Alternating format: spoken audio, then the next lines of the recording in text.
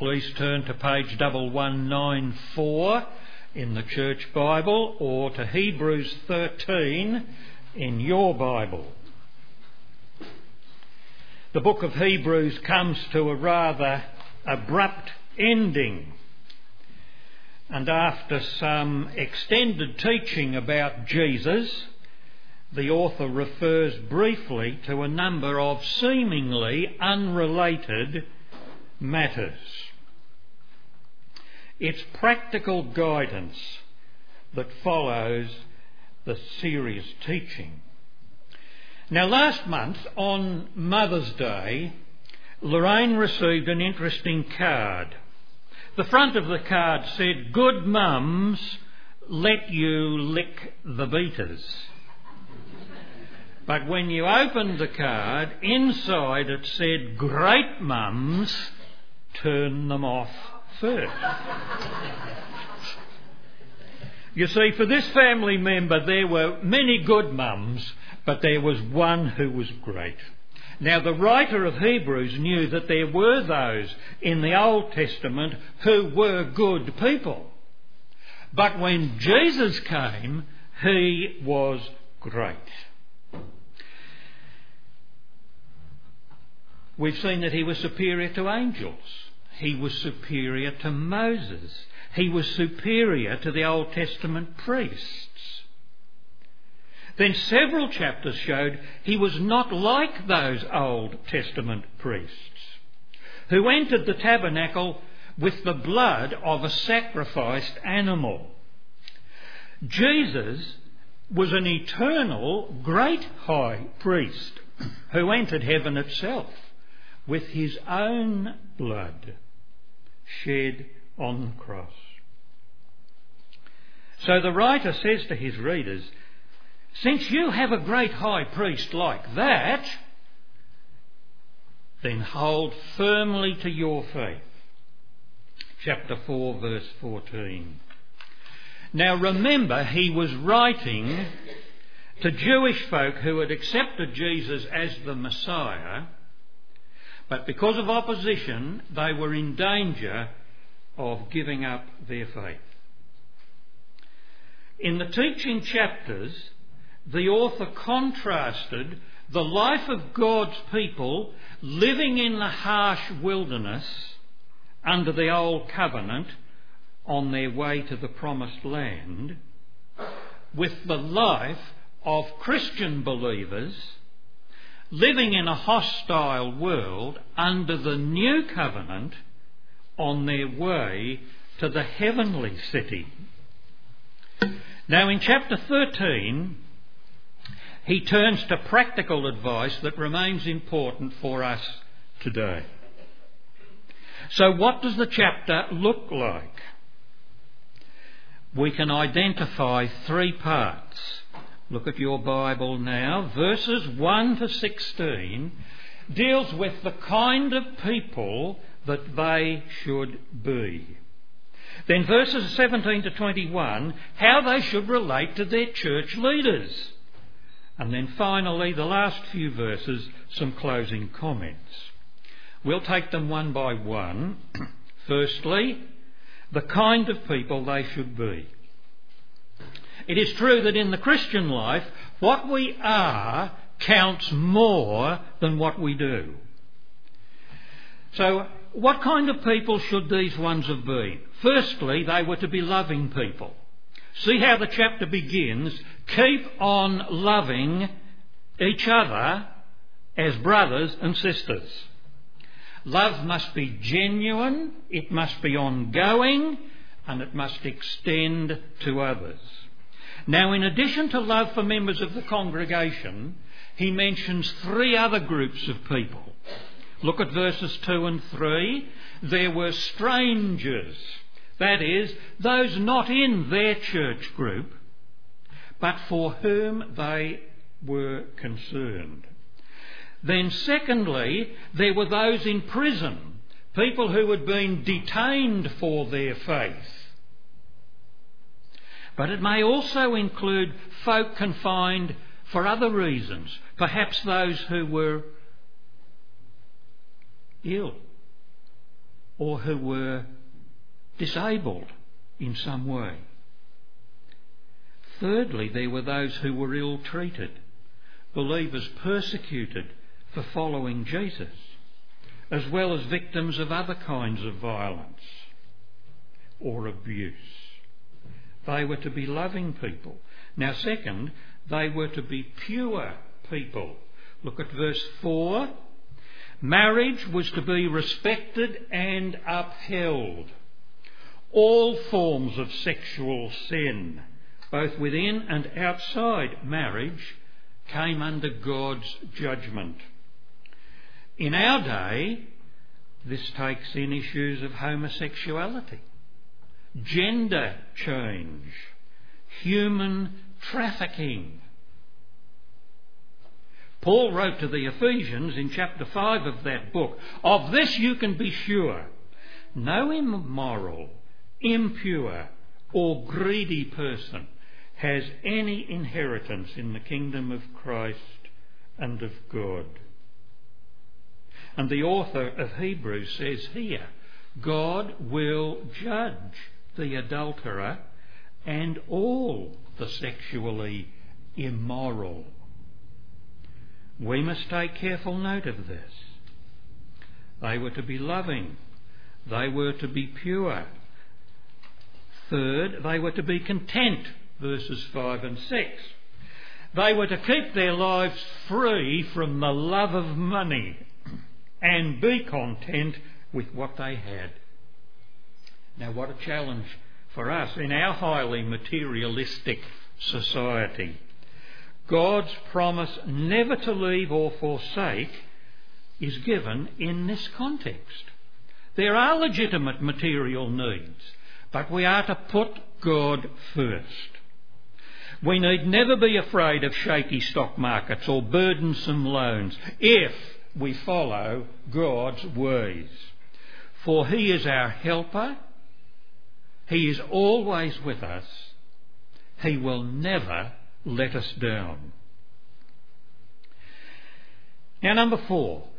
They were to be loyal people. Verses 7 through 12. Now, this congregation had a great heritage. They had leaders who taught them the Word of God and then lived it out effectively as good examples of its truth. Remember them, our author says, and follow their teaching and example. Now, are we praying for leaders like that? Do we imitate their faith when we have them? But those leaders passed on. They died. Maybe some were martyred. Now, it had been great to have such leaders. But the author goes on to tell us of something even greater. Those worthy leaders of that early time pointed their people to Jesus. He would never leave them, and what's more, in verse 8, Jesus Christ is the same yesterday, today, and forever.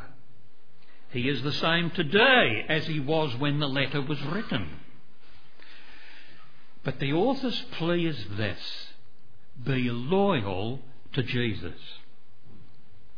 So the word was, don't slacken your grip, don't slip back, don't be led astray by false teaching.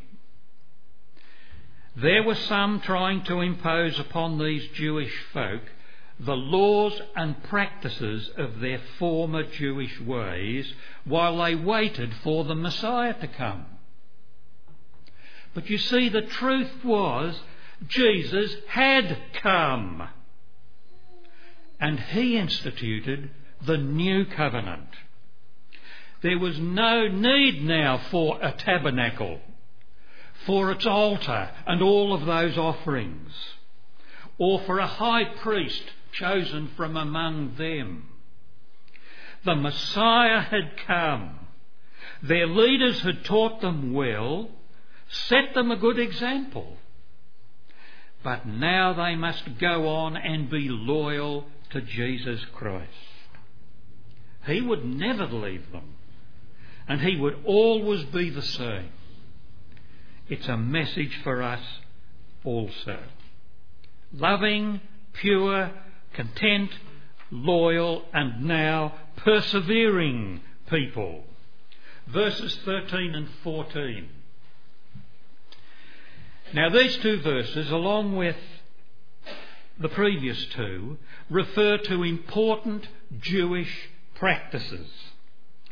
Now, with several of the Jewish offerings, the blood of a sacrificed animal played an important role.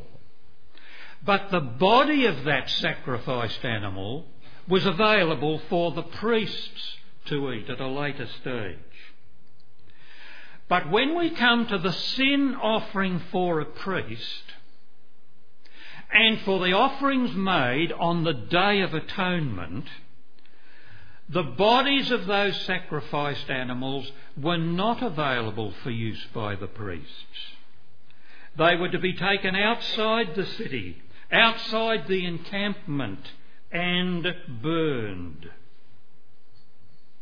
Now, outside the city was where the outcasts, such as lepers, were to be found, and where the city garbage was disposed of. Not a pleasant place. Verses 11 and 12 tell us about these practices, and that Jesus, the Lamb of God, who takes away the sin of the world, was crucified outside the city walls. Those who grasped who Jesus really was and understood the significance of his death for them would share his disgrace of being in that unsavoury place of outcasts. They had been outcasts. They understood that the death of Jesus had secured for them not some temporary place of comfort inside Jerusalem, soon to be destroyed by Rome. No, he had secured for them an eternal home in the New Jerusalem, secure for all eternity in heaven. So the author urges his readers to be steadfast, resolute, to persevere in their faith. They would face and endure hard times, but they must keep the heavenly goal in mind and keep pressing on. It's a challenging call for us today. Now finally, what sort of people should they be? Verses 15 and 16, they should be worshipful people. In these verses, the readers were to express thanks to God for all he had done for them through the Lord Jesus, their Saviour, their Lord, their great high priest. And he mentions four things. Firstly, give God thankful praise. Secondly, give a clear witness. Confess his name. Thirdly, do good. And as James would remind us, don't merely listen to the word, do it. And then fourthly, they were to share what they had with others. They were to be generous givers. So the writer encourages the congregation to show the reality of their faith by expressing these 6 personal characteristics in their lives. They were to be loving, pure, content, loyal, persevering in their faith, and worshipful. Now the second main point in this 13th chapter. How should they relate to their church leaders? Now we must note that leadership is part of God's plan for his people. But we might ask, what kind of leadership? And our author goes on to explain a little. Firstly, it was to be pastoral leadership, caring leadership. Verse 17. The Bible affirms the concept of good leadership. Leaders are those who act like shepherds, guiding and caring for their sheep. Or like watchmen who protect and safeguard the welfare of those over whom they watch. Now, we'd have to go to other parts of Scripture to see the qualifications for leaders, but the intention is that people follow their leaders as a model for following their Saviour. Paul sets a fine example. He says to the Corinthians in 1 Corinthians 11 and verse 1 these very important words: "Follow my example as I follow Christ." There is the pattern for leadership. It's an awesome responsibility for church leaders to so live and serve that others gladly follow them. Now, secondly, it was to be accountable leadership.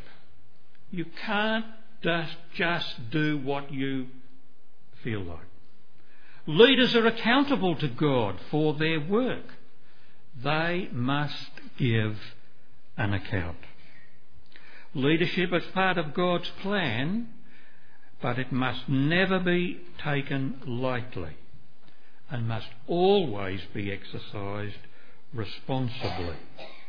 Pastoral leadership, accountable leadership. Thirdly, it's dependent leadership. Verses 18 to 21. God provided them with leaders, and the people were to respond positively.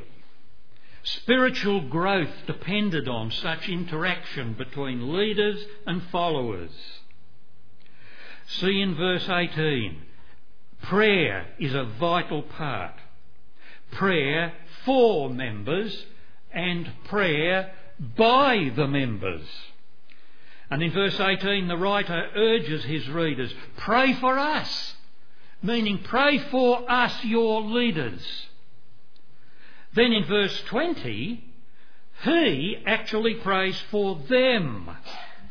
And it was the prayer we prayed at the beginning of this series.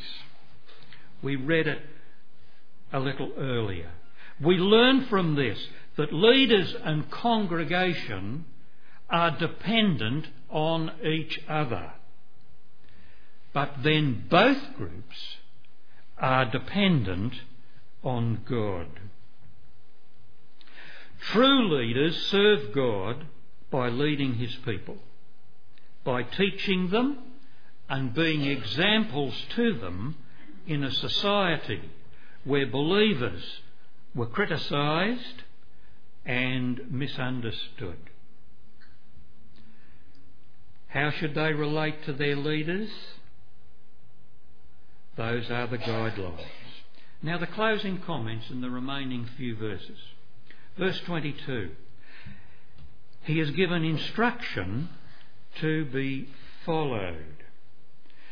He says, I urge you to bear with my word of exhortation because I've just written you a short letter. Now, we probably don't think it's very short. But exhortation is intended to bring encouragement and strength. So we may not think it's a very short letter, but we can agree that the author does encourage his readers by explaining that Jesus has fulfilled all those Old Testament prophecies and patterns. And now he is their high priest in heaven. Jesus is there talking to God about them and their difficulties and their trials. He is in heaven as their great high priest. They were not left alone in the unfriendly world of their day. And so he gives them this instruction to exhort them, encourage and strengthen them to persevere in their faith. Now there was fellowship to be appreciated. We mentioned that in the congregation, in the church rather, there were leaders and there were congregation members. Now note the use of the word all in verse 24. When they met together, they were to greet all their leaders. And they were to greet all the believers. And not only selected ones who happened to be in their little group. 16 times throughout the letter, the author has used the little phrase, let us. Let us hold on. Let us draw near. Let us encourage one another. It was a repeated call to work together. They needed to appreciate the fellowship, but they also needed to add to that fellowship of the entire congregation. Fellowship to be appreciated. And then finally, there's grace to be accepted. Verse 25. The author refers to God's grace many times throughout the book. By God's grace, Jesus died for us. We can approach the throne of grace with confidence because Jesus is there in heaven representing us. There is grace to help us. We must not insult the Spirit of grace. We must watch that we do not miss God's grace. Our hearts can be strengthened by grace. And finally, he says God's grace can be with us all. No exclusions, no omissions. God's grace can be with us all. Well, now when we started, we set 3 aims for this series in the book of Hebrews. Firstly, we said we wanted to learn more of what God has said through Jesus. Have we learned what strengthens and encourages us? Second, we wanted to take note of the 5 warnings that are given in the book. And you'll notice the little paragraph headings, warning about this, that. Firstly, pay attention to what's been written. Don't harden your hearts. Thirdly, go on to maturity in your faith. Persevere so that we do receive what God has promised. And don't refuse God and disobey Him. Take note of the 5 warnings that are given. And thirdly, to be encouraged to persevere in our Christian faith. Have we made up our minds to press on, to persevere, to be steadfast, despite trials, disappointments, and difficulties?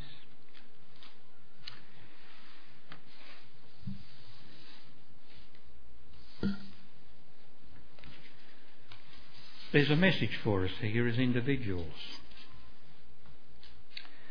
The kind of people we should be and the interactions we should have with each other, with those who are our leaders and with others in the wider circle of our society. There's a message here for us as families. Families have leaders. It's in the family where we learn lessons about leadership, obedience, functioning together. There's a picture of the Trinity, children, parents, God. There's a message for us as a church family. the kind of people we should be, and working together that God's purposes in us might be fulfilled. And there's a troubled, violent, restless world that desperately needs to see the gospel expressed in transformed lives. That there is another way to live, both for this life and for the life to come. So as we conclude this series, may God enable us by His grace to persevere in our faith and to do His will for us as individuals, as families, as a church family, and as His people in a broken world. And may we keep our eyes fixed on Jesus, the author and perfecter of our faith, as we await His glorious return. Stuart has printed copies of this message as you leave this morning. But now let's close in prayer. Father, we are so thankful that You are a God who loves, who provides, who gives, who enters into a transforming relationship with us, who has given us a Saviour, one who is worthy of being our Lord,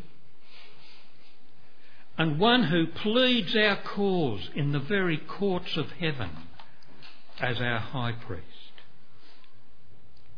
We are blessed people. And this morning we have worshipped You. We have sung praise to You. We have prayed to You. We have shared what is happening in a world around us through ones who go to share faith and live out their faith beyond the walls of the church. We pray that You will bless our families, that they will be training grounds, preparation times for service in Your family, as members of Your family. And we pray that the little ones will see modelled in their homes the characteristics that mark us out as the people who belong to You. And that when the time comes, they will learn to follow You as they have followed parents. And Father, we pray that You will bless those for whom we have a concern, who are not yet members of Your family. We pray for those not able to be with us or amongst Your people because they're confined in various ways. We believe You can be equally with them in every way as You are with us. Bless those ones today, we pray. And Lord, we would ask that as we come to a new week, we don't know what will happen, but help us to be faithful. Help us to be the kind of people You want us to be. Help us to be willing to confess Your name. And to You we give praise, honour, adoration and worship, for You are our God. All praise, honour be unto You, now and forever. Amen.